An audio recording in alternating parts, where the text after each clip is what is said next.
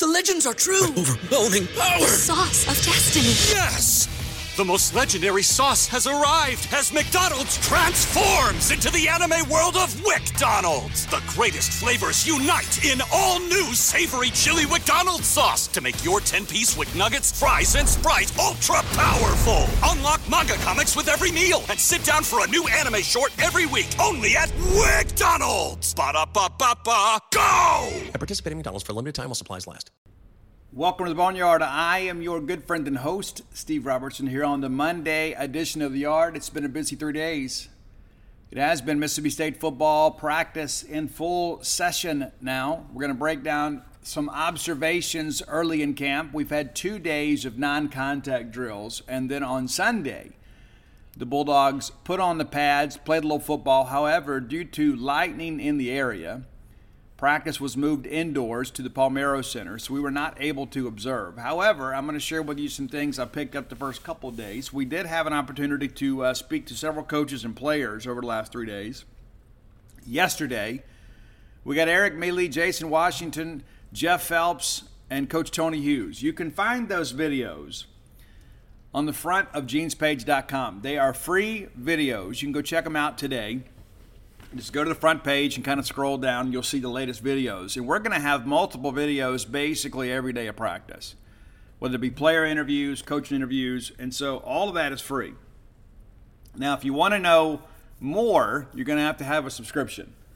But we do make a lot of that stuff for free, even some one-on-one stuff. Like I got Tony Hughes yesterday one-on-one. We made that free.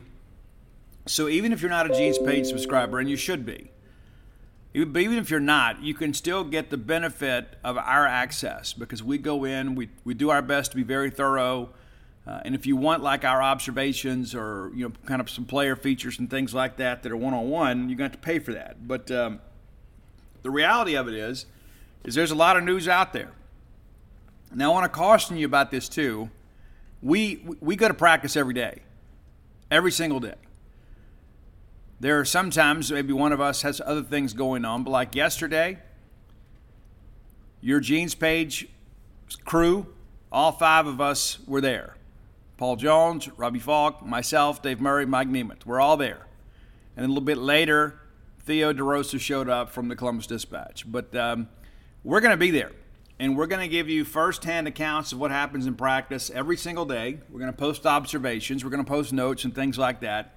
So now is a great time to subscribe at genespage.com if you hadn't already. If you have subscribed, you understand that the amount of content that we provide there over at Gene's Page. And also, too, we're kind of waiting to see what happens with the NCAA transfer portal on the baseball side. Now, people have said, well, Steve, when's the last day you can add a transfer? Well, the last day of drop ad for the fall semester. So still some time. We'd like to find another pitcher if we can. I know the staff is still working through that. Of course, you got people beginning to move to campus here in the next few days. There is some drama, I guess you could say. Mike Nemeth noted yesterday that the athletic director from Virginia Commonwealth had made a statement on Friday that they were not going to provide waivers for some of their outgoing transfers. And, of course, Mississippi State has 2 committed.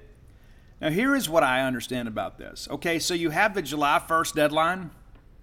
You have to be in the portal by July 1st in order to be eligible to play next year. Well, VCU had a coaching change after the deadline.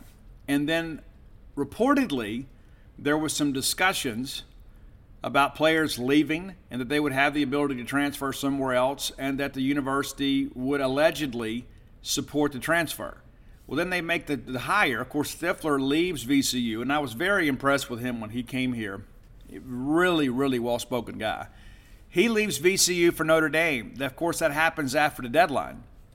Well, then guys are like, well, hey, I want to transfer. I don't know the new staff. I want to get a new opportunity. And so basically what happens is you have what's called kind of a runoff waiver. Like if a guy has not guaranteed a scholarship for the next year or if a scholarship is pulled, you can get what's called a runoff waiver. And they're unopposed. I mean, it's just one of those things that happens. Hey, this young man or this young lady no longer has a scholarship opportunity here. We're not going to impede their ability to play somewhere else. Well, VCU's athletic director came out and said, hey, these guys, we wanted them back. So we're not going to grant a runoff waiver. However, if the transferring school, the incoming school, has a different standing for a waiver, then we would be willing to support that. Now, here are my personal feelings about this. I believe, based on what I've heard, that there were probably some assurances made to players, and then the new coach gets hired, and he's like, wait a minute, no, we're not doing this. Either you're playing here or you're not playing at all. So I expect it to work out. And, of course, we're talking about Tyler Davis and Connor Hyzak. I fully expect this to work out. There are no guarantees, right? There's no guarantees in life, much less with college baseball and NCAA. But I fully expect those guys to be eligible to play this year. Now, all that said, there are some hoops that got to be jumped in through. And it's not just Mississippi State. There are 4 schools involved. There's Virginia, there's LSU, there's Tulane, and, of course, Mississippi State. And everybody kind of dealing with some similar circumstance. So you may read those comments out there, and you may be like, hey, wait a minute, what's happening here? So I wanted to kind of get ahead of it, too, and kind of share with you guys kind of what I've learned. Because as soon as I learned of this, I kind of got on the phone and kind of tried to find out, what's the protocol here?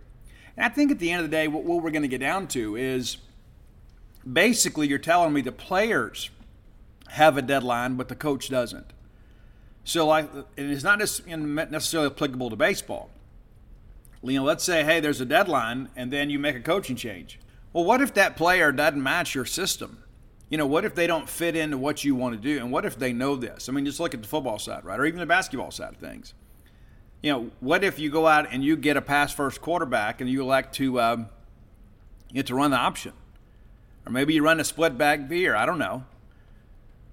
Should that young man, or in some situations, young lady, should they be forced to spend a year of eligibility playing in or perhaps not playing in a system that doesn't fit their skill set? And so because of that and the fact that we've gotten so student-athlete rights conscious, I expect this to work out. I really do. And I also think that these guys will be eligible to play. And I know right now it's like, it's the last thing you wanted was to think, okay, there's going to be some drama. We put this great portal class together, and you're thinking, wait a minute now. We need these guys. And so just pump the brakes. You've got some very intelligent people that know the ins and outs of all of these transfer protocols. And let's be honest, too, the transfer process in and of itself is still very much a dynamic thing.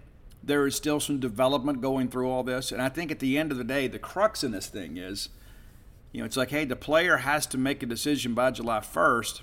However, if there is a change within your program, then those players should have the ability to leave. We talk about that all the time, even on the football side. It's like, hey, if there's a coaching change, a guy should be able to leave. Same situation applies here. Now, in some respects, this could kind of be a precedent-setting case because I don't know that we've seen this on the baseball side, but the rules apply uniformly when it comes to transfers. And so, there's a lot of people out there, too, that are advocating for basically a free-for-all transfer process, that it's not a one-time transfer exception, that, hey, you ought to be able to leave anytime you want, provided it's the end of the semester. If you can find somebody willing to put you on scholarship or take you on their roster. And so if we're discussing that possibility, and then this situation is kind of hanging out there, it makes perfect sense. And again, I expect this to work out. I've said that 3 times now. But I wanted to kind of let you guys know, because all of a sudden if we get into the fall or we get into February and you're like, wait a minute, what about these guys? I want you to be aware of that. I want you guys to be the most informed fans of the Mississippi State fan base. So anytime that I learn things, I want to share it with you whenever I can. And so again, VCU trying to impede the transfer process for multiple players, not just those coming to Mississippi State. But again, I don't know that they truly have a leg to stand on. I know they'll say, hey, the deadline is the deadline, but the circumstances changed at VCU. So we'll keep you updated as we learn things. I think it's important for us to kind of be transparent about this, but I have a lot of confidence in the people handling this from Mississippi State, and I suspect that things are going to work out fine. And what you're probably going to see, I would just about guarantee this, you're going to see everybody kind of work together here. You're going to see Tulane, LSU, Virginia, Mississippi State kind of all work together in concert here with VCU to kind of get this facilitated. And I think that's an important aspect of this. It's just, hey, let's all just work together and let's get this thing done, and we're finished. And there's so many of these waiver requests that you're submitted each year, and you never know about them. You never know about them. All you know is this person transferred and everything's fine. But there have been some situations in the past where there has been maybe some drama behind the scenes, but ultimately it all gets worked out. Because if you're VCU, do you really want to be that program? And I understand maybe you got to go grandstand for your donorship a little bit. It's like, hey, no, we're going to put our foot down here. No, if you're going to leave us, and maybe they're kind of sending a message to the rest of the team. Maybe they're kind of letting those guys know, hey, if you're thinking about going, it's going to be trouble. And the next thing you know, you get into fall classes. It's like, okay, well, they're here, they're enrolled, everything is fine. Because then at that point, you can't transfer again until December. And why would you at that point? Because you wouldn't be eligible to play. So I suspect a lot of this is saber rattling. And in the end, nobody will be inconvenienced. I mean, VCU, of course, will lose some good players. But I don't know if you want to be that team that's out there saying, well, these guys wanted to transfer because we made a coaching change, but we made them stay. I just don't think you want that happening. And again, it's all about perceptions, and everybody wants a scholarship opportunity. But I wanted to get out there. Mike Nemeth, of course, had the note yesterday in Nemo's Notes. That's a premium feature at genespage.com. But I wanted to share it with you because what happens is these things get out there, and sometimes people don't have access to decision makers, and they share their opinions, and that gets accepted as fact. So I wanted to be very transparent with you guys and kind of tell you what's going on behind the scenes. But, again, a lot of confidence in everybody that's kind of handling this for Mississippi State. Let's thank our friends at Bulldog Burger Company. I love Bulldog Burger Company. You will too if you don't already. I don't know how you couldn't. Bulldog Burger Company has been serving this community for a long time. The flagship right here on University Drive in Starkville, that new patio area. Go by and check it out if you hadn't been in a while. Go enjoy that. 2 other great locations in the state of Mississippi, Gloucester Street there in Tupelo and Lake Harper Drive there in the Ridge and Flowood area. Have the spring rolls as your appetizer. They will make you better looking. That's now in writing. Have that chocolate shake to go. But you know what? That's kind of bookending around a wonderful meal. Have that great restaurant quality hamburger. I like the Pimentology Add Bacon. That's probably the Boneyard burger of choice. I do like the Bryant. Even like the Lauren a little bit. I like them all. And some days I go in there and I'm thinking, you know what? It feels like a freshman 15 day. And the other days, hey, it's a smokehouse day. That's the thing, is they've got a lot of options for you. But if you just want a great straight-ahead rock and roll hamburger, like the American Classic, get the Bulldog. You'll be glad you did.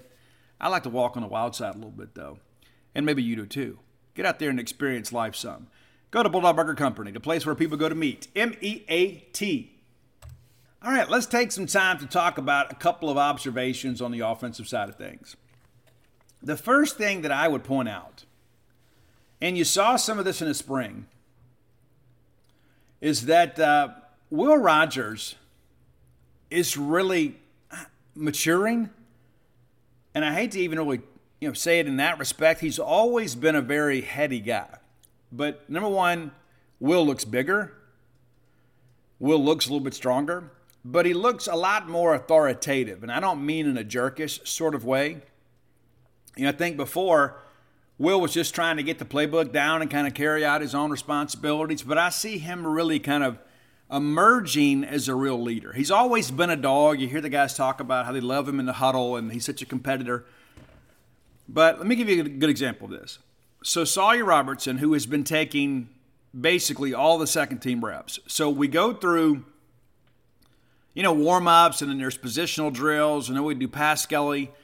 And everybody participates in pass skelly. Everybody. You got 6 quarterbacks out there throwing the ball around. However, when we go to 11v11, it's Will Rogers and Sawyer Robertson. So that should say a lot about Sawyer Robertson standing with the coaching staff. Sawyer did not have a great day on Saturday. He showed some flashes, but he didn't have a great day. He had a couple of balls. The release was off a little bit. Sometimes he held the football a little bit too long. It sailed on him a couple times. He just didn't have a good day, and that happens. I thought Friday he had a pretty good day. Saturday he didn't have a good day.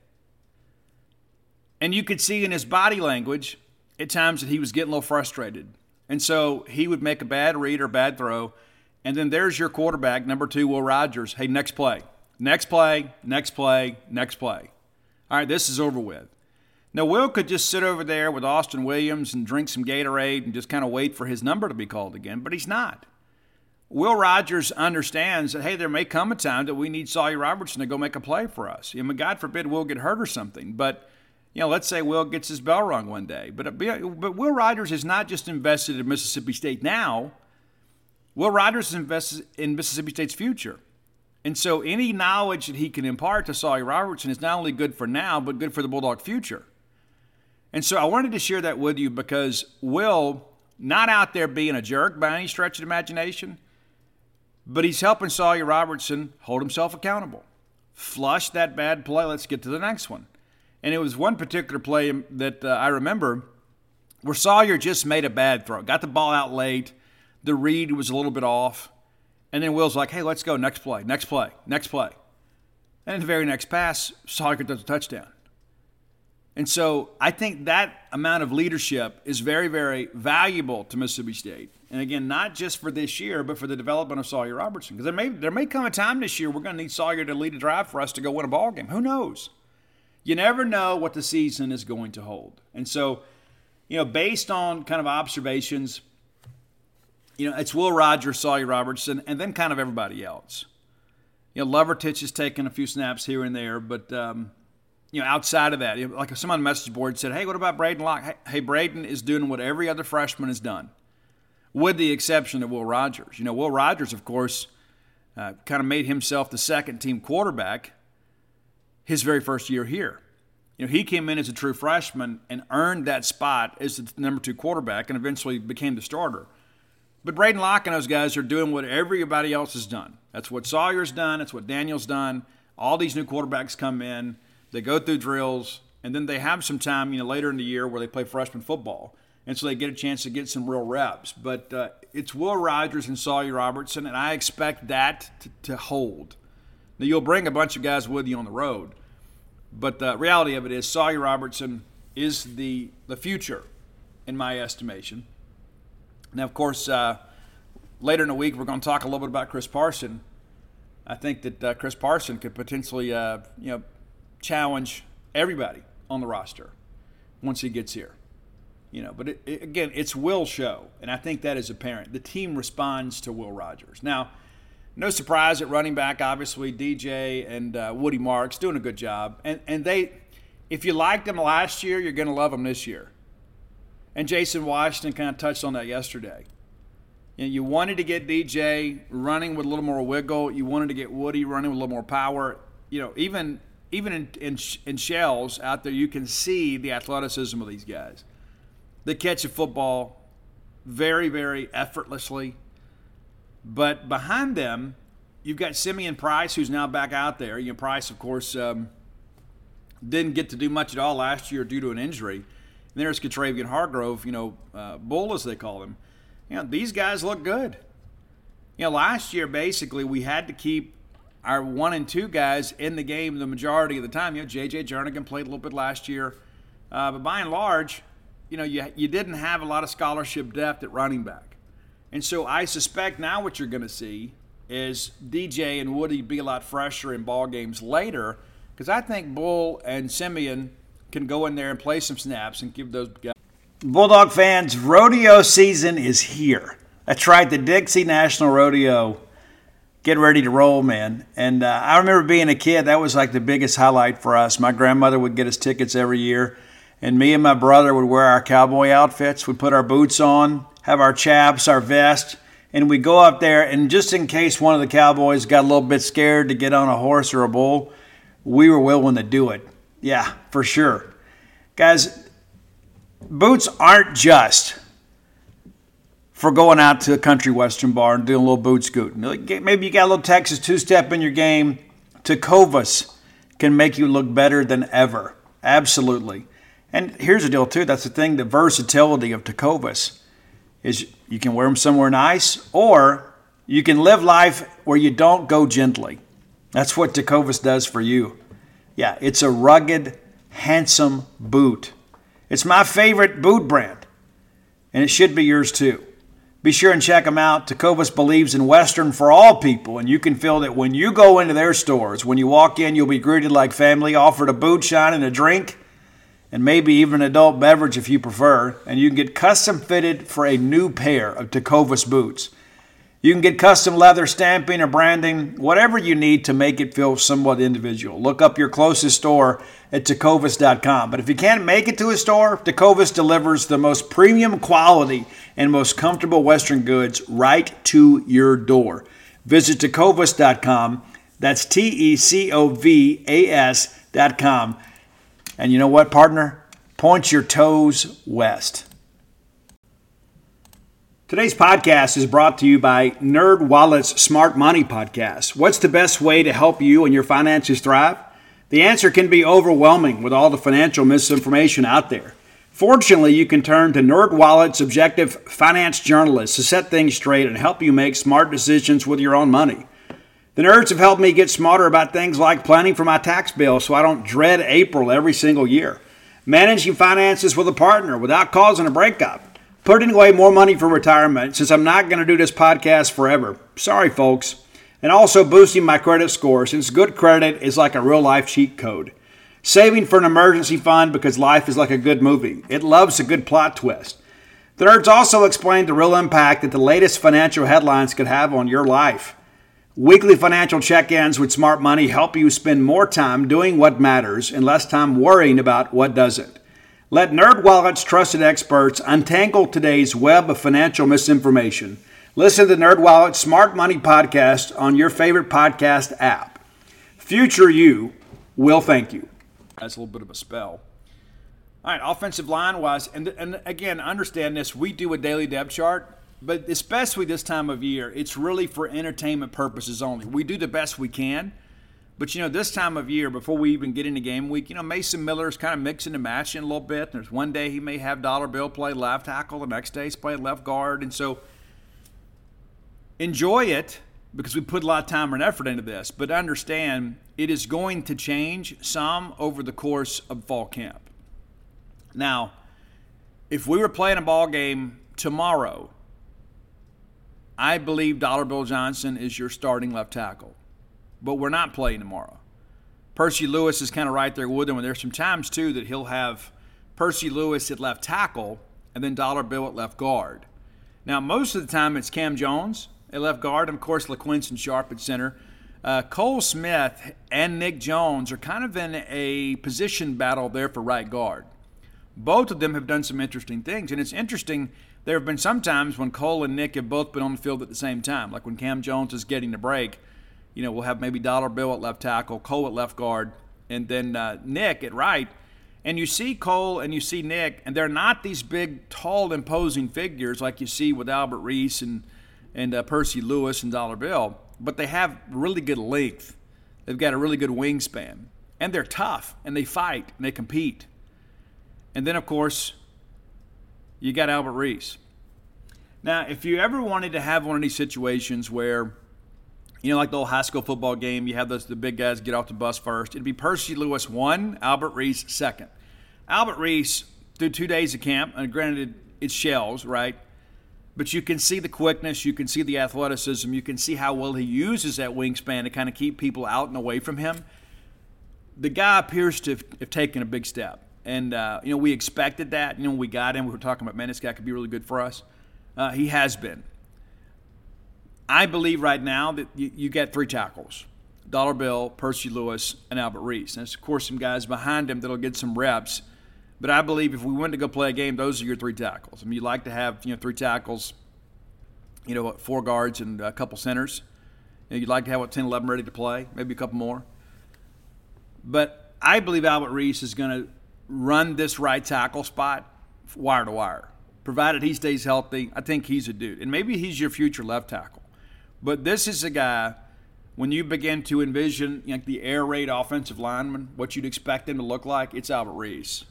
The guy's really, really athletic and really, really strong.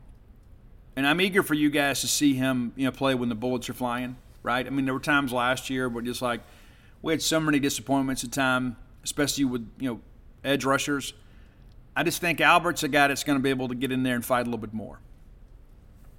And, of course, you got Cam Jones, who's kind of your Swiss Army knife guy. Cam could probably play left tackle if he had to.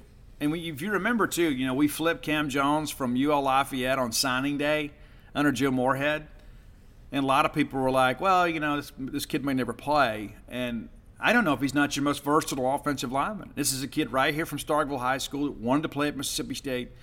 His mom wanted him to honor the commitment to Louisiana Lafayette, even though it would have been more of a sacrifice for her. But Cam's like, no, this is what I want to do. So, of course, Mom went along with his wishes. And what a great thing that was for Mississippi State. We didn't realize it at the time. Cam Jones is mean, man. You talk about a guy that's got some grit, a guy that'll get out there and fight. It's Cam Jones. People forget, man, he played some right tackle in 2020 when Greg Allen suffered. Cam Jones goes to Mason Miller and says, Coach, can I go? And he gets out there, and the technique was awful. He was very raw, but he would get out there and compete. Those are things that aren't always measured in stars. A lot of people look at measurements and times and all that kind of stuff. And it's difficult sometimes to quantify want to. And Cam Jones wants to. So I like the look of the line. I think things are beginning to settle. And I think we'll get a couple weeks in the fall camp, and I think we'll probably have a good idea how things go at left tackle. But it could be a situation where we play them both for a while till we kind of figure it out in the non-conference. But you've got some big-bodied guys that are athletic, and I think this is the best group of offensive linemen that Leach has had here at Mississippi State. I really don't think there's any question. Of course, there's Stephen Lasoya, who's also in the mix there a little bit too, transfer from Middle Tennessee State. All right, let's see here. Let's get to wide receivers. I had a longtime observer of Mississippi State practice tell me this may be the best group of receivers that he's seen in 10 years from Mississippi State. It's difficult to argue against that. You like Mekhi Polk leaves, and you're thinking, okay, well, who's going to pick up the slack? I think you do it by committee. But I tell you this, we look good in the uniform, and we look good in drills. Caleb Ducking is kind of picked up where we left off in the spring. And the thing about Caleb that I love is I don't think Caleb buys into this whole, well, Mississippi State's just supposed to be pretty good. We're never supposed to be great. I don't think he gets it. I don't think he sees life that way. And watching Steve Spurrier work with him, you can kind of see the wheels turning a little bit. It's like Caleb kind of understands this is his opportunity. Antonio Harmon looks great. And Antonio is a guy, too, a big physical type guy. When he walls up out there in the pass pattern, it's going to be difficult. It's going to be difficult to fight through that guy. We've got some big physical guys. Now, Jordan Mosley, a transfer from Northwestern, not as long as some of these guys, but he's put together pretty well. Good in and out of his breaks. You can see why he was a Power 5. People forget he was committed to Tennessee, and then he had the coaching change up there, and he kind of was scrambling to find something else and picked Northwestern. And the transfer portal proved to be a good thing for him. He gets back closer to home and a chance to play in the SEC. I like the look of him so far. Want to see a little bit more, but just watching him out there running around, you can kind of tell the guy's really athletic. Tulu Griffin, you know what you got in Tulu. You do. And I'm a feed Tulu guy. Get him the football. Whether it be the slip screen, the bubble, the jet sweep, whatever. Wildcat, whatever. He is one of the most explosive players. Really like him an awful lot. Ra Thomas, I thought, was the best receiver on campus on Saturday. Leach made some comments after Friday's practice that Ra was pretty average on Friday. I thought Saturday he really responded. Made a couple of really, really impressive catches. A couple times he comes out of his break and the ball is thrown near his feet. He slides down, makes a grab. Everybody responded, even the defense. And then when we got down in the red zone, it seemed like Ra was always the guy finding a way to get open. I think you're going to see Ra take the next step this year. And of course, he was making some big plays last year before he got hurt. And speaking of being hurt, Scooby Ford participated Friday, did not participate Saturday. He was in the pit. I don't know what he did on Sunday. We'll try to get you an update today. We'll kind of update that on genespage.com over on the True Maroon board. But probably the guy that has really jumped out to me is Justin Robinson, the transfer from Georgia. Watching him run around and watching him catch a football and to see how natural and easy it all is for him, I can see why Georgia signed that guy. Right? I mean, there's some guys you look at and you say, okay, well, this guy's a little scratch and dent. Justin Robinson is a good-looking football player. And Tyson Brown has kind of trimmed him up a little bit. He was big in the spring. And you think, man, this guy's a big jumbo X. Now he just looks like an X. Very, very good in and out of his breaks. This is a guy like he catches the football and just kind of naturally puts it away and turns into a runner. I worried a lot about how do we replace Makai Polk's production. I'm not as worried about that anymore because I honestly think we have better options from sideline to sideline than we did last year, if that makes sense to you. Yeah, we had some good guys last year, but I think we have more good guys this year. And I think adding Mosley and Robinson are a big part of that. And then you see, Ra and those guys begin to develop. And Harmon, of course, redshirted last year. But I like the look of this X group. I do. I'm ready to see these guys play a game. And then, of course, you get on the interior there, and you've got, Jaden Walley, Jameer Calvin, Austin Williams. What else needs to be said about those guys? Rufus is a guy, too, that's really done a good thing. Rufus is another guy. And when I interviewed Jalen Green on Friday, I asked him, or Saturday specifically, who's the guy that you kind of enjoy matching up with the most there at Bulldog safety? And he said Rufus Harvey. He said he's small, he's quick, and he's unbelievable at the top of his routes. Said the kid's amazing. And that was a guy, too, a Starkville High School guy that, Steve Spurrier really liked, so we got him. Joe Moorhead and those guys weren't going to take him. I wondered at times about his size. I remember watching him that first practice at Mississippi-Alabama All-Star game, and nobody could keep him in front of him. They just simply could not defend him. So an elite route runner, a guy that's really, really quick. And so I think, again, you're going to see Rufus take a step forward this year. And, of course, you know what you got in Jaden Walley. Drops at times have been a problem with him. I don't think I've seen him drop a pass so far in camp. Now, of course, that can change. We're just a couple games in, a couple practices in, 3 officially. But Jaden looks to be, of course, he cut his hair. Not a big fan of that. But he looks good. And I think this could be a money year for Jaden. Jameer Calvin, again, not the smallest, not the biggest guy. But what I love about Jameer Calvin is like when he runs back to the huddle, like Drew Howling said, he'll tell him something. It's like, okay, I got you. And he goes out there and does it. And a lot of guys out there, it's just kind of lip service. But it's like Jameer Calvin understands what's expected of him. And so when you start rowing off these names, in years past, it'd be like, well, got 3 or 4 good guys. We don't have any depth. That's just not the case right now. We got a ton of depth. We got a ton of guys that do a lot of different things. Of course, you got some newcomers out there. Xavier Thomas, probably the most impressive newcomer right now, 3 days in. But I've heard a lot about Marquez Dortch, and they're calling him Mojo. So that everybody's got a nickname, it seems. Mojo is Marquez Dortch, who may be the fastest player on the team. I understand that he had an incredible summer. Difficult guy to get out there and guard. He wanted to play wide receiver. There was a lot of discussion about Ole Miss making him a defensive back, and I think at this point, based on early returns, I think him playing wide receiver is probably the way to go. Caden Pope, also a young guy we expect big things from. Janoris Hobson's done a couple nice things too. We're number 84. Ra-Ra's changed his number. There's a lot of new number changes. So you're probably going to need a program this year to kind of keep up with all that. But I like the look of this group. If we're getting ready to go play a game, I don't know that there's anybody out there that could really stop us.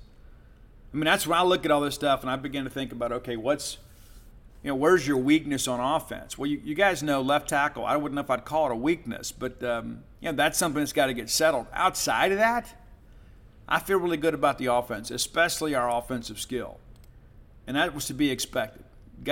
Basically, and just talking to a couple staffers, basically the 3 burning questions from Mississippi State. Okay, can you get the offensive line to be cohesive? That's big, right? Can you get something out of these safeties? No, I guess maybe that's not correct. we'll talk about them a little bit later. But the depth at linebacker is something we've talked about, and then keep Will Rogers healthy. You can keep those 3 things together. If the offensive line can come together, and that's a big if always, right? But you've got a lot of veteran guys. It's not like you're having to depend on a bunch of newcomers. You got guys that have been in your program 2 to 3 years. So, and Mason Miller's done a good job last year. We took a nice step forward. There were some games, too, that we struggled at times at the right tackle spot. But the reality of it is, that group, by and large, done really well. So I've got a lot of confidence that that'll get settled, too. I think it helps having guys like Cole Smith and Cam Jones and LaQuinton Sharp that have been around, right? They've been around. They know how people are going to attack us. And so that kind of goes hand in hand with keeping Will Rogers healthy. And so we're going to talk about linebackers a little bit later in the show. But that's the offensive observations 3 days into camp. Let's get into today's top 10 list, brought to you by closewithblair.com. That's C-L-O-S-E with Blair, B-L-A-I-R. Let me give you Blair's personal cell number right now. Not a receptionist number, not an 800 number, not a personal assistant number. His personal cell, 1-601-500-2344. 601-500-2344. You can call or text him today. Maybe you've been looking to refinance your home. Maybe you've been looking to possibly get some cash out. Maybe you're looking to buy a home for the first time. And maybe you're a non-conforming borrower. Maybe you're a person that's got an atypical property. Maybe it's just not quite as simple for you as it is other people. Well, Blair's got 21 years of experience in the industry. He has seen it all and done it all. And I can promise you he's probably gotten more hard cases than you to the signing day table. Reach out to him. He enjoys doing business with Bulldogs when he can. He doesn't discriminate, but, Blair's a Bulldog. Season ticket holder, multiple sports, has a place up here in town, is in town regularly. And if you mention to him you heard about him on the Boneyard, no matter your recruiting interest or your rooting interest, I guess it's sometimes one and the same in this state, he'll pay for your appraisal. That's about a $500 value. So again, check in with closewithblair.com today, C-L-O-S-E with Blair, B-L-A-I-R.com, and get your mortgage needs taken care of today. Guys, top 1% close ratio in the country, works for Fairway Mortgage, a very reputable lender. They know how to get things done, so does he. He is their guy. He is their closer. Be sure and check in with Blair Chandler today. All right, top 10 songs today. A lot of social media traffic about our top rock songs of 40 years ago. We're going to do something similar today, but a little bit different. And I'm going to tell you why. So I've always been a rocker, always, always, always. However, those of you that knew me in the early 90s know that I was a part of a dance band, an outfit, and I also used to DJ parties. Used to have a couple of D9 pitchable CD players, and if you attended a swap at Southern Miss, maybe 92 to 93, good chance that I DJ'd that swap. Good chance. And had some friends that were Chi Omegas, and so I got picked a lot to go do those because I was affordable, and I had a big selection of music. And so we got things done. Did a bunch of stuff for the SAEs at the time. Had a great time. Cap Sigs, everybody. Did all those swaps down there. And so this is like on the tail end. This is after I kind of got clean and sober, so still around the music industry some. But I enjoyed getting out and DJing these parties. And so I wanted to give you my list of 30-year-old jams from 1992. Now, these are not going to be rock songs. I'm talking about things that I played at parties, things that I heard on the radio, things I heard in the club. Now, there are a few honorable mentions today that didn't make our list, but I would be remiss if I did not mention them as possibilities. Now, some of the bands that we're going to talk about today, or the artists, they got multiple songs on this list. And, of course, this is when Boyz II Men was really rolling. End of the Road was the #1 Billboard single that year. They'd make our list because we're doing up-tempo stuff today. And a little bit deeper, and maybe you guys don't know this. If you heard the song, you would remember it. But KLF, you remember KLF? Justified and Ancient had Tammy Wynette on it, the KLF. They were great. Loved them a lot. And then CeCe Pennington's Finally. That was a great track, too, that didn't make our list. So what did make our list? Well, let's talk about that. Number 10, and a one-hit wonder in many respects. I really liked this song at the time, and it is very, very typical for what was happening at the time. It is very 1992-ish when it comes to production value and things like that. It's Joe Public's Live and Learn. And many of you probably have not thought about that song in many years. You got to live and learn. I loved it. I thought it was a very positive song. Number 10. Now, number 9, and this, you may disagree. You may say, Steve, this deserves to be higher, and it was a worldwide hit. However, I did not really like the shift that was going on with Hammer. It used to be MC Hammer, and then it was Hammer, and then we became the Funky Headhunter and all that kind of stuff. And I understand that he was a global phenomenon. He was. Immeasurable talent. But we're going with Too Legit to Quit, which was everywhere, and almost to the point that it was overplayed a little bit. And I think sometimes, too, a lot of people just kind of bought onto this because, well, Please Hammer Don't Hurt 'Em was so great, so it's got to be good, too. Too Legit to Quit, it was good. The video may have been better. But I always liked that orchestra hit. Incredible. All right, number 8, and this band was not a one-hit wonder, even though they're kind of viewed as such in hindsight. I remember where I was when I bought this cassette. I was in the Walmart in Natchez, Mississippi, of all places. And this song had just dropped. I'd heard it on the radio a few times, heard it in clubs a few times. Oh, I got to get this. I didn't know who sang it. Just so happened there was a patron there that knew. It's Arrested Development's Tennessee. I love the percussion on this. A lot of people liked other songs. The whole album is great. It's very diverse, very eclectic in many respects. But Tennessee is a phenomenal song. Absolutely phenomenal. Number 8 on your list. Number 7, and this was kind of on the tail end of their little 15 minutes of fame, is Color Me Badd's All for Love. Of course, they had the huge hit with I Want to Sex You Up, which I think everybody at some point, that was their favorite song for a little while. But All for Love is a little more up-tempo. It's a little more danceable in many respects. So that makes your list at number 7. And number 6, now this band was incredible. Tragedy rocked this trio and really changed some things. But probably could have picked a handful of songs. I think they had 3 Billboard Top 100 singles that year. But I'm going to go with the one that started it all for TLC. It Ain't Too Proud to Beg. And I think Lisa Left Out Lopez. I think it's one of her shining moments. And just for those of you that are wondering, I'm Team Chili. I thought she was my favorite, without question. Made me not like Usher as much. Okay, number 5, a band that many of you maybe learned about a couple of years prior to this album dropping, because The Power was another global smash. And it still holds up. You can turn it on in the car today and turn the bass up, and it'll absolutely rock you. It's great. But number 5 is Rhythm is a Dancer, which was a little more techno in many respects, a little more sense behind it. I loved it. As a matter of fact, I remember seeing a shirt, and I could never find it anywhere. I don't know if it was made anywhere, and it was like this earnest prayer, and it said, God, when it comes to rhythm and the blues, please give me the rhythm and not the blues, because rhythm is a dancer. I thought, you know what, it's pretty clever. Wish I'd thought of that. All right, number 4. Now, there's a little bit of confusion in many respects, and because a couple of these top 4 songs kind of got dropped at the same time. And there were some people out there that were casual fans in the clubs that didn't know who was who. But number 4, a song that still gets played at the Hump. It's Jump Around from House of Pain.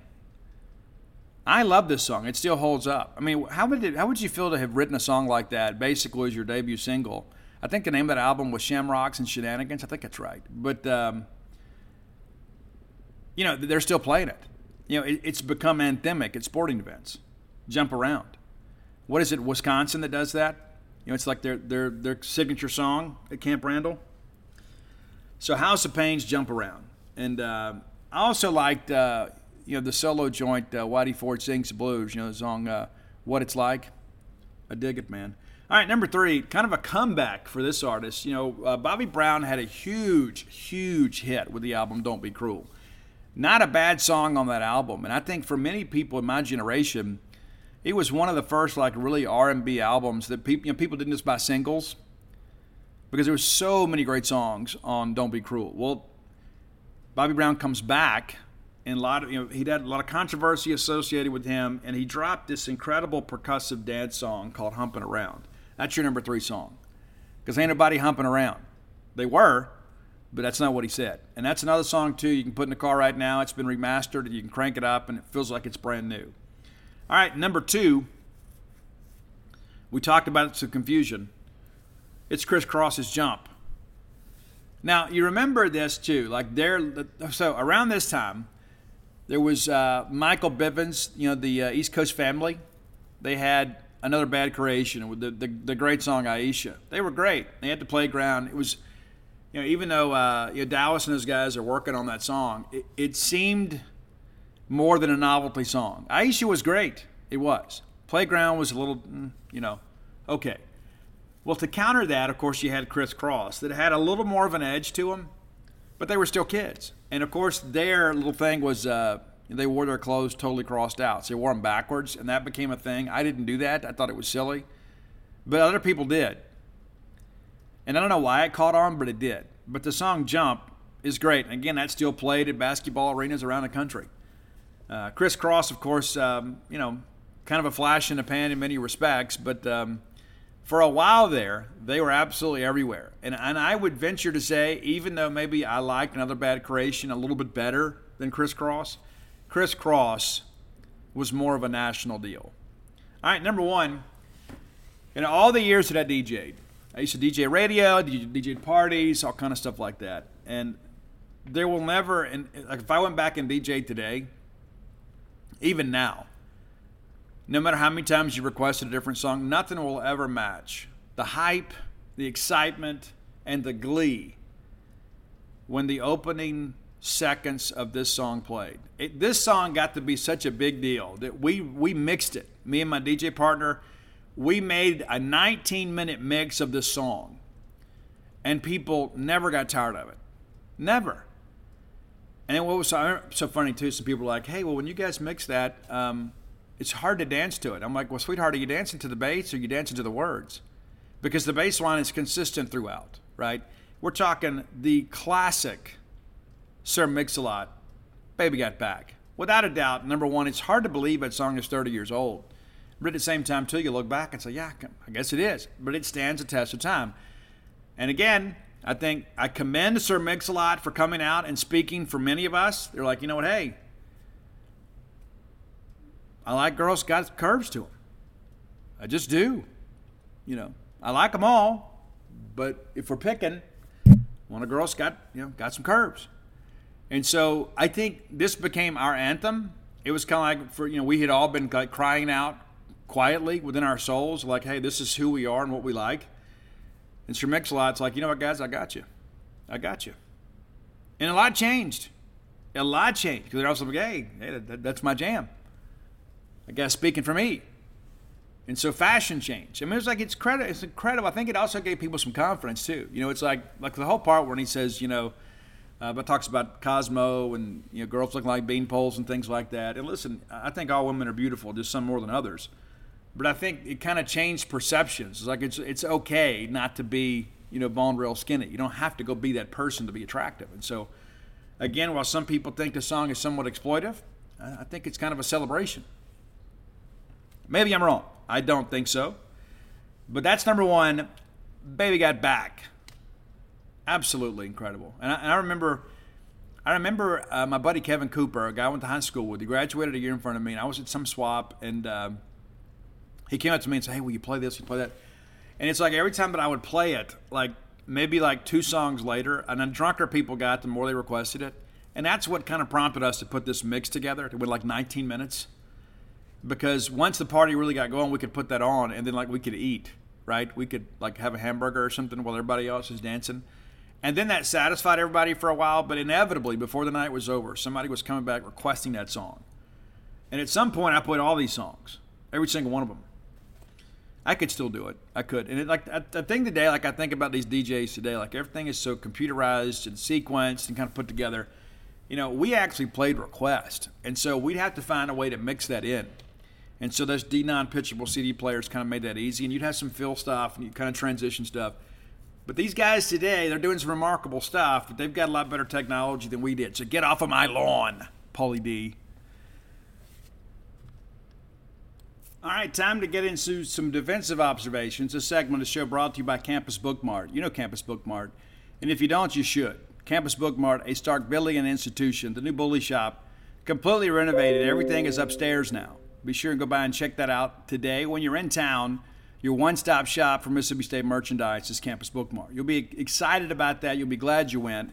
If you'd like to support a local business, which I encourage you to do, if you're a Bulldog and you live out of state and maybe can't get to town very often, rather than go buy from Amazon or somewhere like that, let me encourage you to shop local. Go to campusbookmart.net and find the latest in Mississippi State merch. And by being a loyal Boneyard listener, we'll give you a phrase that pays. That is BSR, which stands for Beautiful Steve Robertson.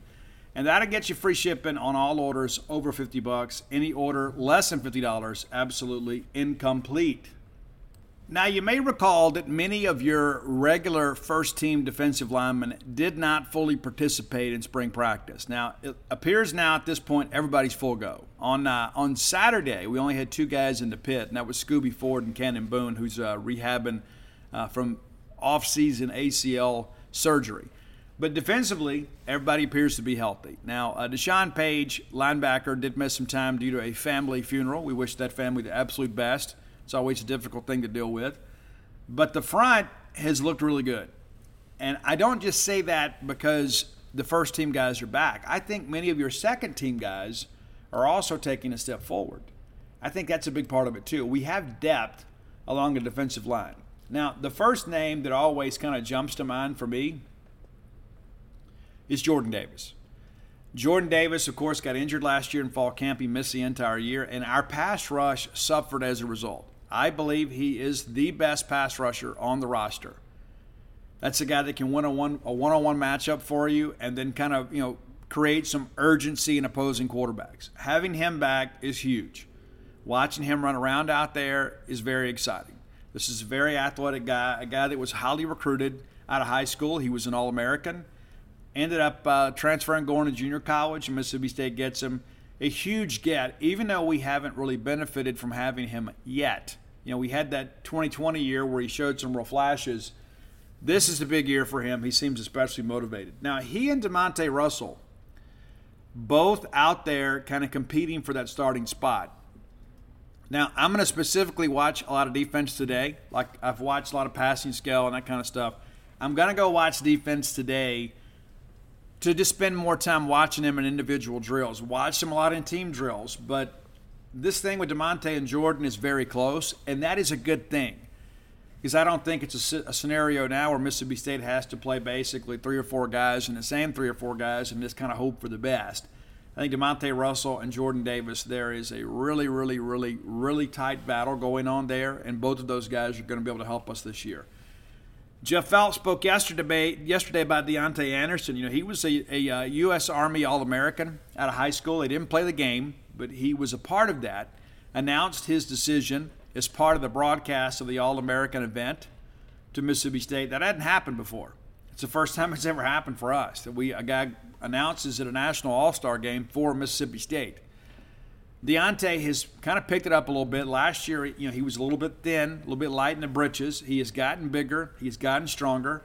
He is a guy that will play in the rotation. I don't expect him to make the 2 deep, and he's not currently running the 2 deep. He's not going to catch DeMonte or Jordan this year. Jordan, of course, is a senior. We expect him to move on, and I think Deontay moves up next year. But he will play some this year, and I think that he is a guy that could probably help you on 3rd and long. A guy you can slot out there as a 7 technique and go chase a quarterback. Now, this nose guard situation is awfully interesting. Now, we all know Cam Young is the dude, and Zach Arnett said on Saturday, that Cam Young may be the most physically imposing player on the roster. I remember Coach Shoup telling me shortly after we got Cam Young to campus, he said, Steve, Cam Young is going to be the next great Mississippi State defensive line story. A guy that was kind of lightly recruited at Franklin County High School. State basically beat a couple of junior colleges for him. It's pretty crazy. He was committed, I think, to Gulf Coast Community College, and he's such a young man of character.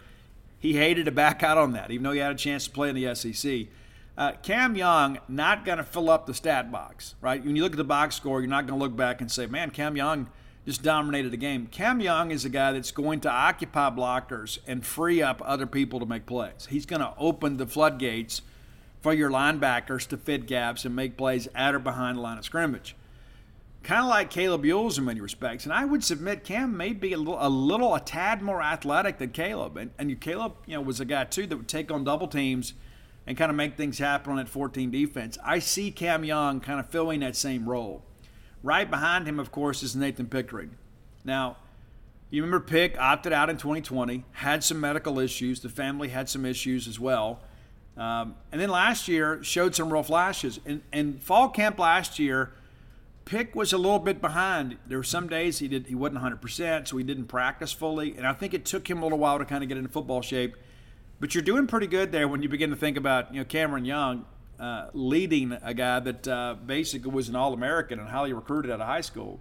I don't think that's an indictment on any respect about Nathan Pickering's ability. I just think maybe Pick hadn't put it all together yet. But based on the early days of fall camp so far, I think we're seeing the best version of Nathan Pickering so far. So again, you feel really good about that two deep, 2 spots in.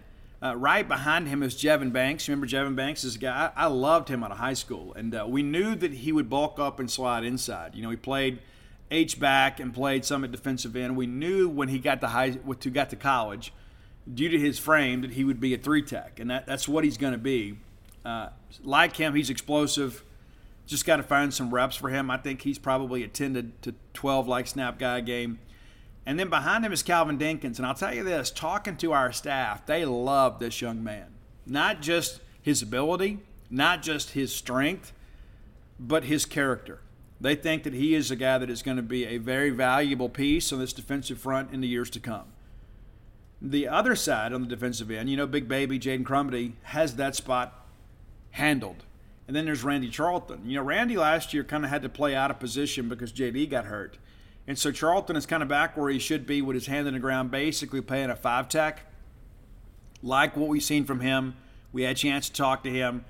And again, you start running through this too deep, and you begin to realize that there's some guy. Every one of these guys has starting experience within the Southeastern Conference. Carmody, of course, got hurt last year, wasn't part of the bowl game or the practices, but you feel really confident. And then behind him, of course, is Jack Harris and Trevion Williams. Jack is a guy last year that was a second-team defensive end, played behind Charlton in a lot of respects on the opposite side. But Trevion Williams, a lot of people are like, hey, Steve, why haven't we seen more of him? Well, you're just not getting a lot of reps for the freshman at this point. It's not to say that he's not going to help us. I think he's going to play some this year. But how much of that do you want to spend a year of eligibility on him if he's not an impactful type guy? And again, he's playing behind some guys that can really play. But again, this front is going to be really salty. Should be. A lot of experience, a lot of tackles within this group. And again, you're not having to rely on younger guys, I think, to kind of hold things up front. And again, I like what Jeff Phelps has done with the group. Physically, they look very, very good. They're very athletic. You get to the linebackers. Now, this is a group, too, we've talked about. We need to build some depth here, and we do. But you feel awfully good about most of it. So Aaron Brule, of course, is gone, and we wish him the absolute best at Michigan State. Ty Wheat was a guy last year, and I don't think people fully appreciate it. Without NIL, Ty Wheat's probably not here. He's going to be your sandbacker. At times, he was unblockable last year, and I think, again, as I mentioned on the show last week, I think he benefits from having Jordan Davis back on the other side. I think JD will prevent Ty from getting some double teams. You're not going to be able to double them both. You're just not. But I think Ty Wheat looks great. Very spirited guy out there. Talks a little bit, but also backs it up. Sherman Timms and Ty Cooper kind of behind him. I think Sherman Timms right now, if I had to make a call, is probably your number 2 guy. And then there's John Lewis. And John Lewis has had some big moments now. John Lewis is a young guy, too, that's a redshirt freshman. But this is a young guy, too, that was highly recruited late out of Germantown. A lot of people wondered if he was going to qualify, and all of a sudden he exploded late once people realized he was going to qualify. Mississippi State wins that battle. And again, when you start looking at the Sam stuff and you look at the level of athletes available to you here, I think you feel like that's a strength. Bookie Watson returns at Mike. And this is one of those spots, too, where I really worry about depth a little bit. Now, you can rotate some guys around. You can plug Jet Johnson here if you needed to, because Jet can play all 3 linebacker spots if needed. But Bookie's a guy, and I think he has bulked up a little bit, too. When you see him running around out there and you see 14, you're going like, that's not the same guy that was there a year ago. This is a guy that can kind of handle the rigors of playing in the middle, but he's also athletic enough to get outside the tackles and make plays. Nick Mitchell kind of running in there too. Nick also looks to be a little bit bigger, a little bit bulkier. Haven't seen him really flash yet. And again, I'll watch a lot more of defense today and pay special attention to him. I feel good about Bookie. We just need Bookie to stay healthy. I just think Nick is not quite ready to handle the responsibility of being the Mike linebacker. Not to say that he won't be a good player for us, but I think that we're just really beginning to see him develop. Jed Johnson, an absolute box score filling machine last year. Joke with him about the pick in the Egg Bowl. This year, if that happens, we got to get a pick 6 out of that. And so then there's, Deshaun Page right behind him. Jed is the starter. Deshaun Page, according to Matt Brock, the most improved linebacker of the spring. So eager to see him get out there and kind of move around again. And then J.P. Purvis. J.P., of course, was basically signed on athleticism. We thought he may be a safety. He's bulked up and become a linebacker. He looks like a linebacker now. People forget how traumatic that accident was that he and DeMonte Russell were involved in. J.P. got the worst end of that deal. It was very, very, very, very harrowing situation for a while. JP played a little bit last year. I think now he's beginning to kind of trust his body again. I think he understands, hey, I can get out here and play, and I'm going to be okay. I can get out here and play at full speed and not have to worry about a recurrence of an injury. I think that's kind of how it's looking now. And again, he had a good spring. The young guys back there, look really athletic. They're not quite ready, of course. You wouldn't expect them to be. That's Khalid Moore, Javale Gilmore, Avery Sledge. Long, lean, physical linebackers. And so here's your 2 deep there. Of course, your starters, no surprise there. It's the guys that returned from a year ago, and they're all seniors. Tawit, Buki Watson, Jet Johnson. And then behind them, you got Sherman Timms, Deshaun Page, and then Nick Mitchell. And so we'll kind of see how things go. And JP working weak side backer too. And all these guys are going to contribute in some respects, whether it be special teams or just kind of later in ball games. But I like the look of this group. Just need to develop some depth. So I feel maybe a little bit better knowing that Deshaun Page has kind of come on. And then, of course, Sherman Timms is a guy that's just kind of reliable out there. He's going to get out there and play hard for you. But would feel a whole lot better if we had somebody kind of step up and kind of be that full-time second-team backer at Mike. That's my concern at this point. So now the safety positions. Now this is a personnel group, this entire secondary. We spent a lot of time on the recruiting trail kind of putting this thing together. Put a lot of effort into putting more depth and more talent into the defensive backfield. Now that's been an issue both years Leach has been here. I think that's one of the reasons you got Zach Arnett coaching safeties now. All right, so Jalen Green, obviously a guy that's going to play a little bit. Dylan Lawrence, Dylan was great in camp last year. Got banged up in 2020. He had a big game against LSU. And he's made some nice plays. Made a pick here and there. Jordan Morant looks the part. That's the transfer from Michigan. A big number 17, big physical guy. Eager to see how he develops. And again, he's still learning the scheme. Colin Duncan appears to be running first team ahead of Corey Ellington. We'll see how things go. Corey Ellington wears number 10 now, looks like a completely player than he did a year ago. He played some as a freshman, kind of emerged late in the year last year, and Zach Arnett's like, hey, the guy's coming on. He's looked good out there. Jackie Matthews, Sean Preston, Trent Singleton. Trent's the new guy. I don't know, if we technically have all these labels correct position-wise. Jackie Matthews is a Bulldog safety. Sean Preston is a guy that has played basically strong safety and free safety. Sean has done some nice things too. And a great run stopper he is. Coverage has kind of been a moving target at times. But I feel like we've got a solid 2 deep here. Feel like we do. I'm eager to see Jackie Matthews in live action. That guy's really, really fast. All right, the cornerbacks, you kind of know how this is going to work on. It's Emmanuel Forbes and then kind of everybody else. DCAM holding his own out there, and a lot of people believe that he is going to be the guy to play opposite Emmanuel Forbes.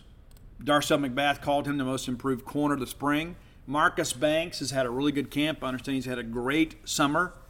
So that's a battle right there. But either way, Banks is going to play an awful lot. Asias Furge, a veteran guy, still out there kind of figuring it out.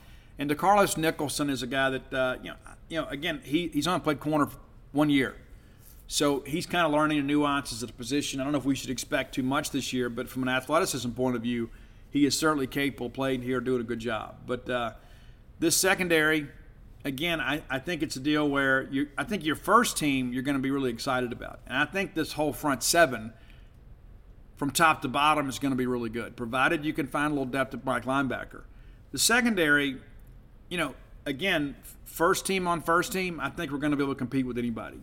But what happens if somebody gets a little bit banged up? And that's where guys like Marcus Banks and Hunter Washington have got to step in. And again, I see Hunter more as a squat corner. He doesn't have the same length as maybe Forbes and Richardson and Nicholson and even Banks. He is built a little more like Esias Furge. But these are guys that have been around a little bit, played a little college football. So I feel good about the group. I think we've recruited really well at corner, and we'll see how things go. Some of these younger guys like a Davion Collins is not going to do a whole lot this year. I suspect we redshirt him. But a guy that's got some grit to him too. Special teams, we're getting there. Spoke to Eric Mealy yesterday, and I think everybody on campus feels better about the kicking game.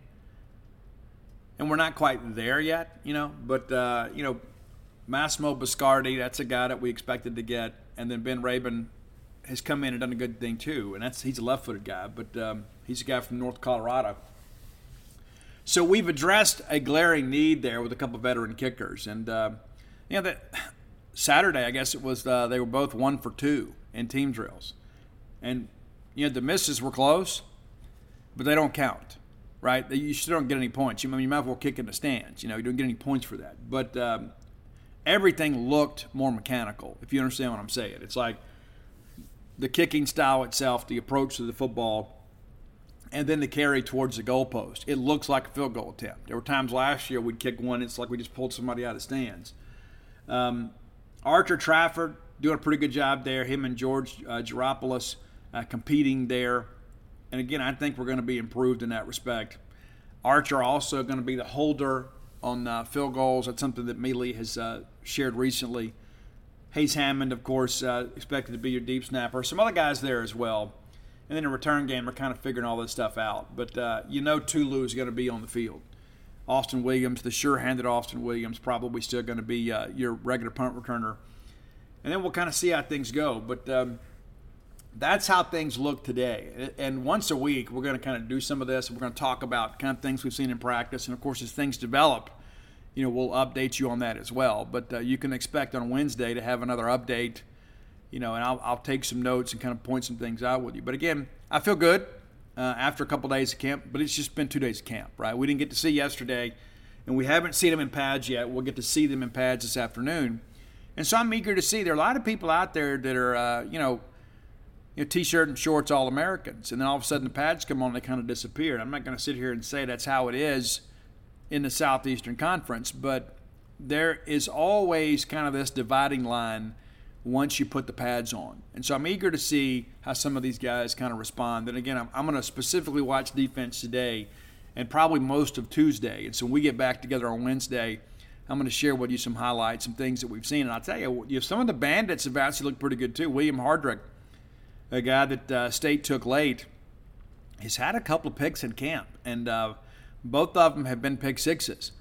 Now, he's down the depth chart a little bit, but that's a guy, too. Late in ball games, he may flash. You may be blowing somebody out and put him in a game, and it's like, why didn't he play more? So he's a guy that's still under development. But I like the look of our team. I think Tyson Brown and those guys have done a good job. The guys that needed to add some weight have. The guys that needed to trim up have. And everybody looks like an SEC athlete. I don't know if that was really the case at times last year. And I'm not going to be critical of anybody. I'm not going to name any names. There were some guys last year when we got into fall camp. I don't know if they just didn't work hard or they just weren't receptive to what the staff was trying to get them done. And some of those guys are not here now. But you didn't see maybe this transformation with them physically.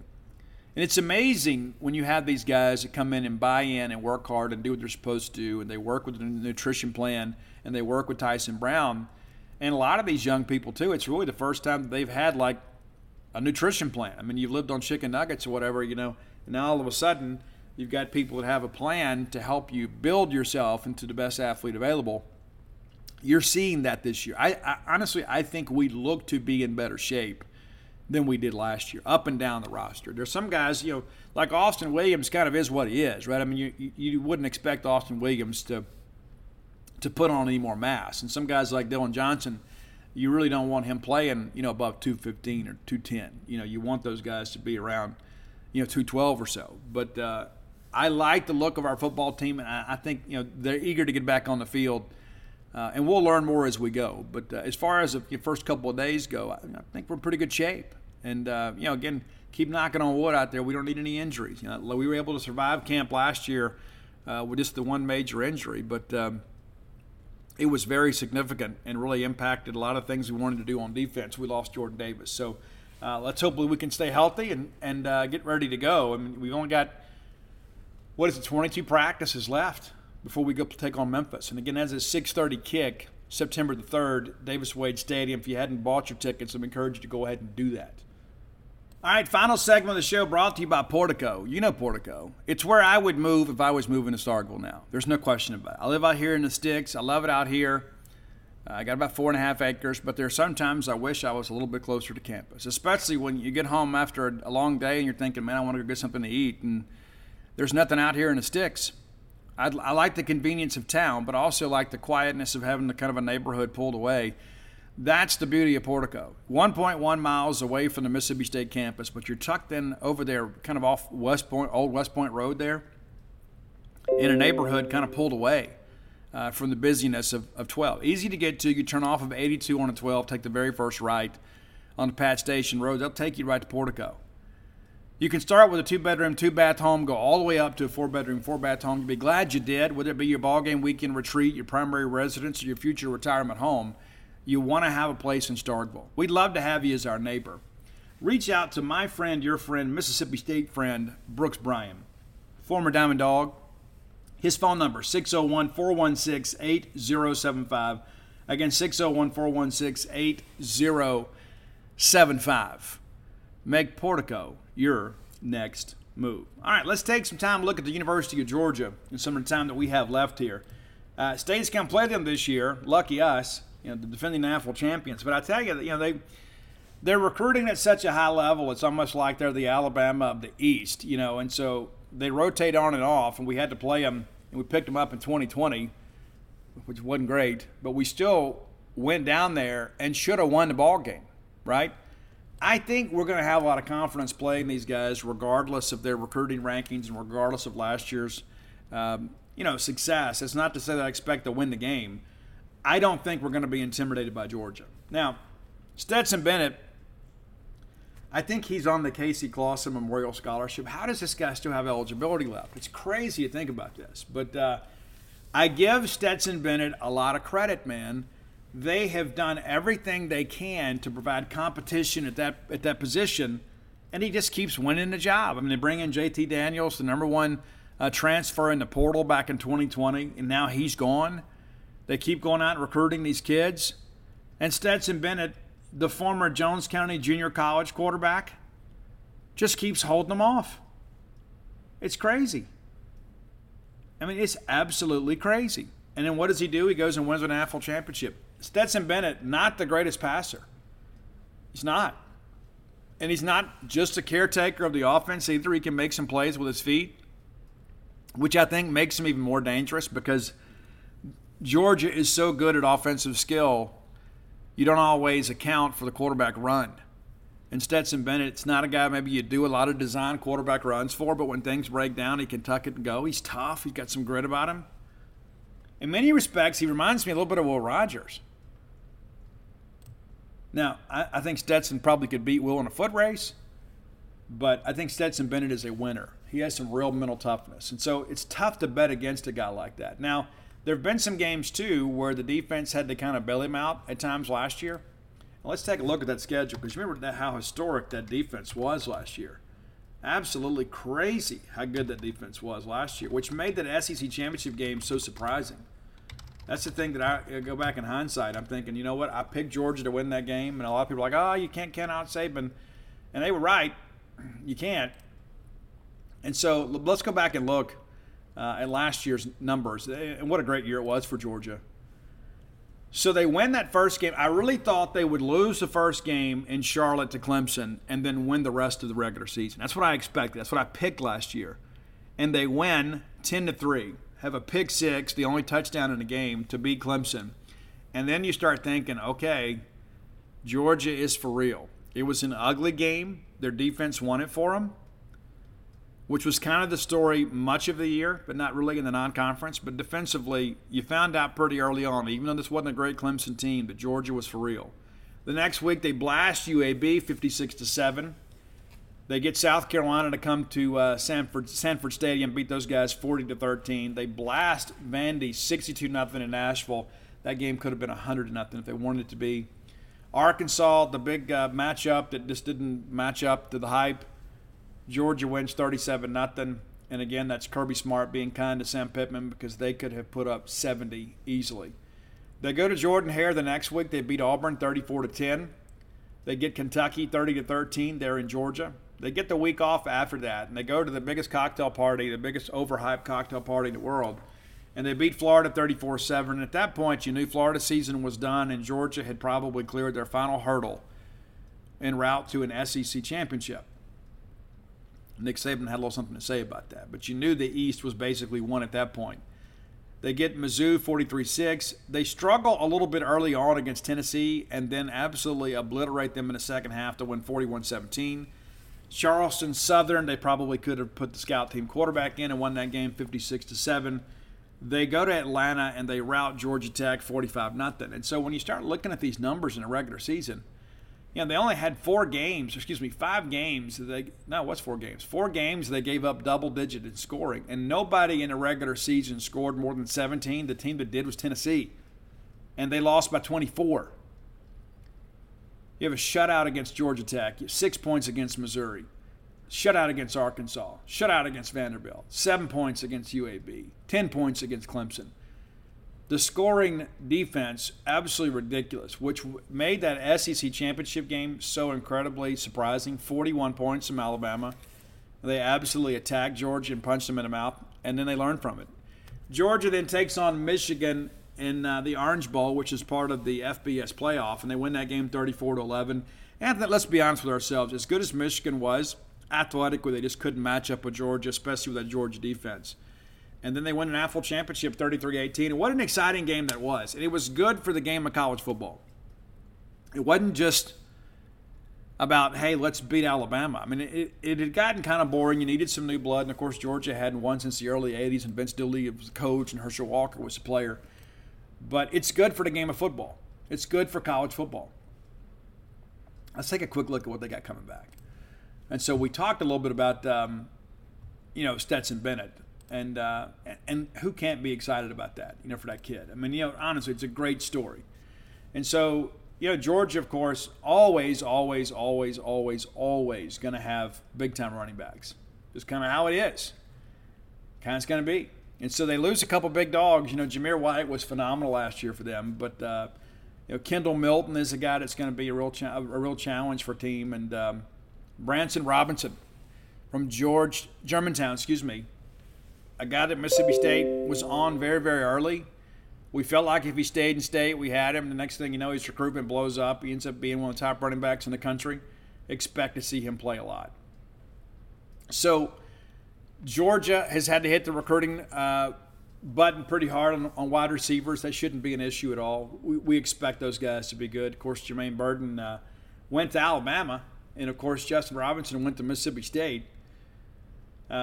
But Adonai Mitchell is a guy they expect to be, a really, really big target for them. And then former LSU tight end Arik Gilbert, we expect him to be a difference maker for them as well.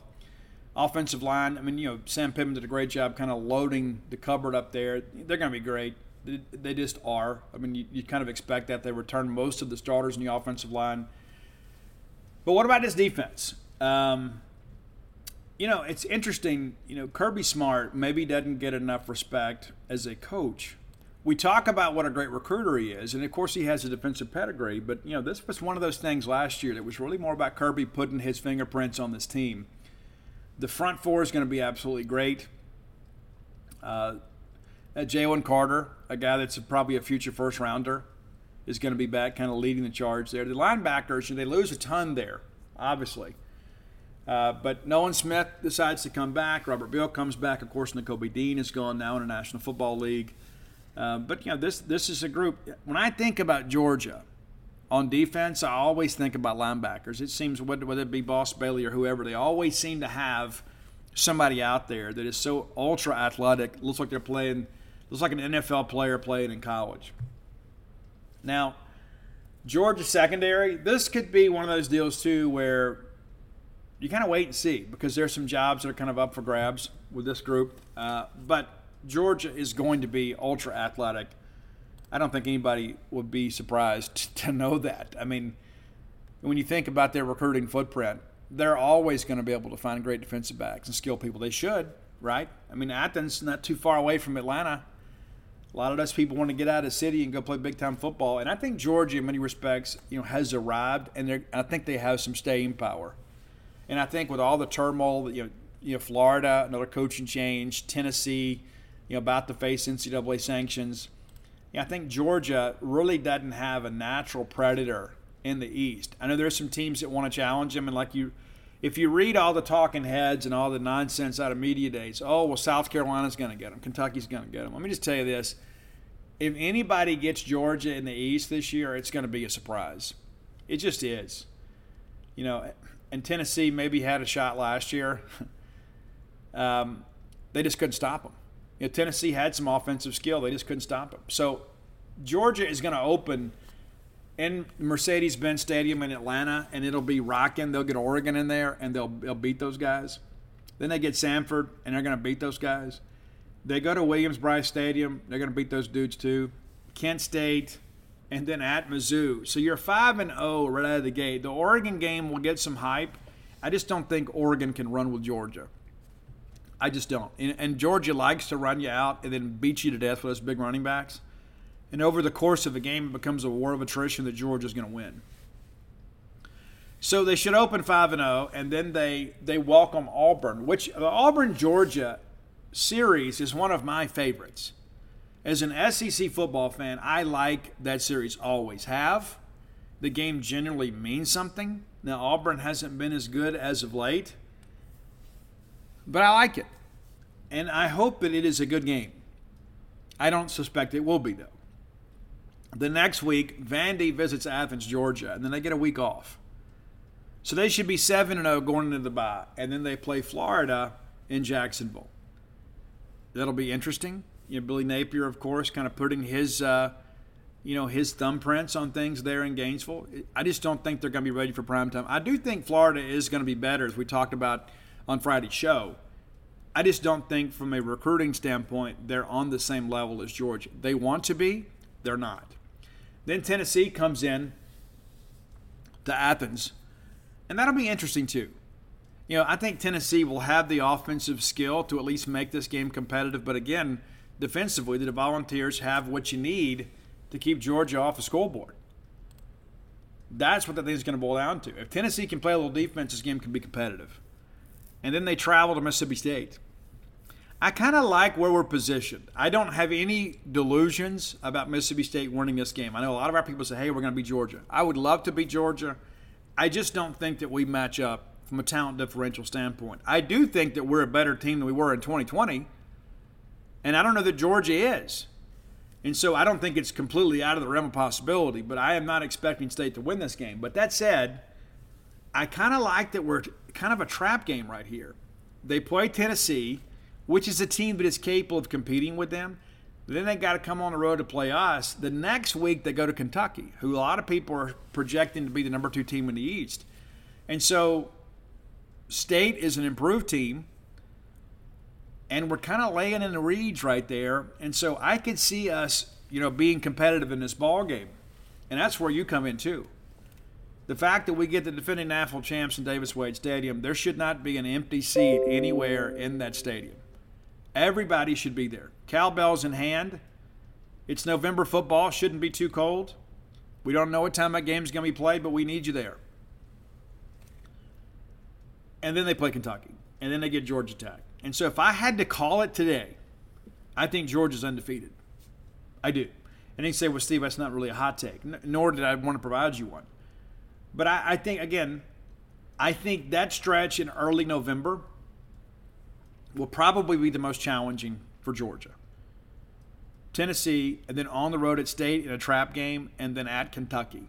If they survive those 3, there's nothing to slow them down from going back to Atlanta.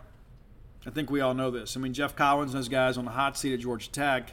That game's in Sanford. And by that time, too, Georgia will have already clinched the East, I believe. And so that's just, they can focus fully on the rivalry. But I don't think there's anything in this first, 7 ball games to really slow them down. I just, the Oregon game, of course, is probably the most difficult one. But I just think from an athleticism standpoint, Georgia's just so superior. And they've got plenty of time to prepare. And then, the month of September is just, there's just nothing there. There's just nothing there. And then, maybe Auburn in October could make it competitive. You get to Florida, that game will have a lot of hype. Of course, it'll be on CBS as always. But, this Georgia team, provided they stay healthy, there's a really good chance they're back in the playoff. If they drop a game they shouldn't, then things change. But contrary to belief of some other people, I don't think there is enough parity in the East this year to slow Georgia down. I just don't. Now, if you're Kentucky, you're thinking, hey, we get them at our place, this is our best chance. And that's probably true. I just don't think when you begin to line up and think about Kentucky being able to slow Georgia down, I just don't know if they can. I think Georgia's a team that will want to come out there and establish the run and then kind of do the play action pass stuff off of. And listen, I know Will Levis is getting a lot of draft hype. That Georgia defense will absolutely get after you. Absolutely get after you. And again, could prove to be probably the most difficult game on their schedule on the road this year. Could be. I mean, give Kentucky a little bit of credit. But I just think when you look at this Georgia schedule, I mean, this is what it means to be in the East, right? They don't get Alabama. They don't get LSU. They don't get Texas A&M. And so it's like you look at this and it's like, what a great setup for a schedule for a repeat national champion. I mean, you play your regular opponents and then you get the teams that are projected to be 6th and 7th in the West. It's good work if you can get it. Right, Kirby?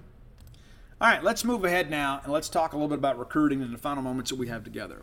So, we had, we picked up, the commitment of Justin Brown on Friday. No big surprise there, and I give Paul Jones some credit. Paul kind of called that one early on. Paul's had a lot of interaction with the guy and just kind of felt like this is kind of the way he wanted to go, wanted to play in the air raid. We've done a lot of recaps on him, and I like his game. And I'll tell you, I give our guy Dog Season 12, I give him a lot of credit. He is our wide receiver fanatic on the Gene's Page message boards. And when I was watching Justin Brown's film a little more intently, he had made a comment about the guy reminds him a little bit of Van Jefferson. Of course, it played at Ole Miss and ultimately at Florida and then got drafted. I think that is really close to the mark. When you look at his game and look at his build and look at how good he is getting out of his breaks, he looks a lot like Van. I don't think he's as polished as Van. I mean, of course, Van, the son of an NFL guy, of course, so he's going to have, a little bit of pedigree. But I think Justin Brown is a similar type player. Can he be as productive? That kind of remains to be seen. But I do think that is a very good player comp. Now, so what's next for State? Well, I think it could be a big week. So based on, here's what I would expect to happen. I think you're going to see Chris Parson make a tweet sometime in the next couple days to say that he's going to announce his decision. So, okay, I've made my decision. I'm going to announce it on this day. And I think there's a good chance it happens this week. And I believe that decision is Mississippi State. Now, things have been trending our way.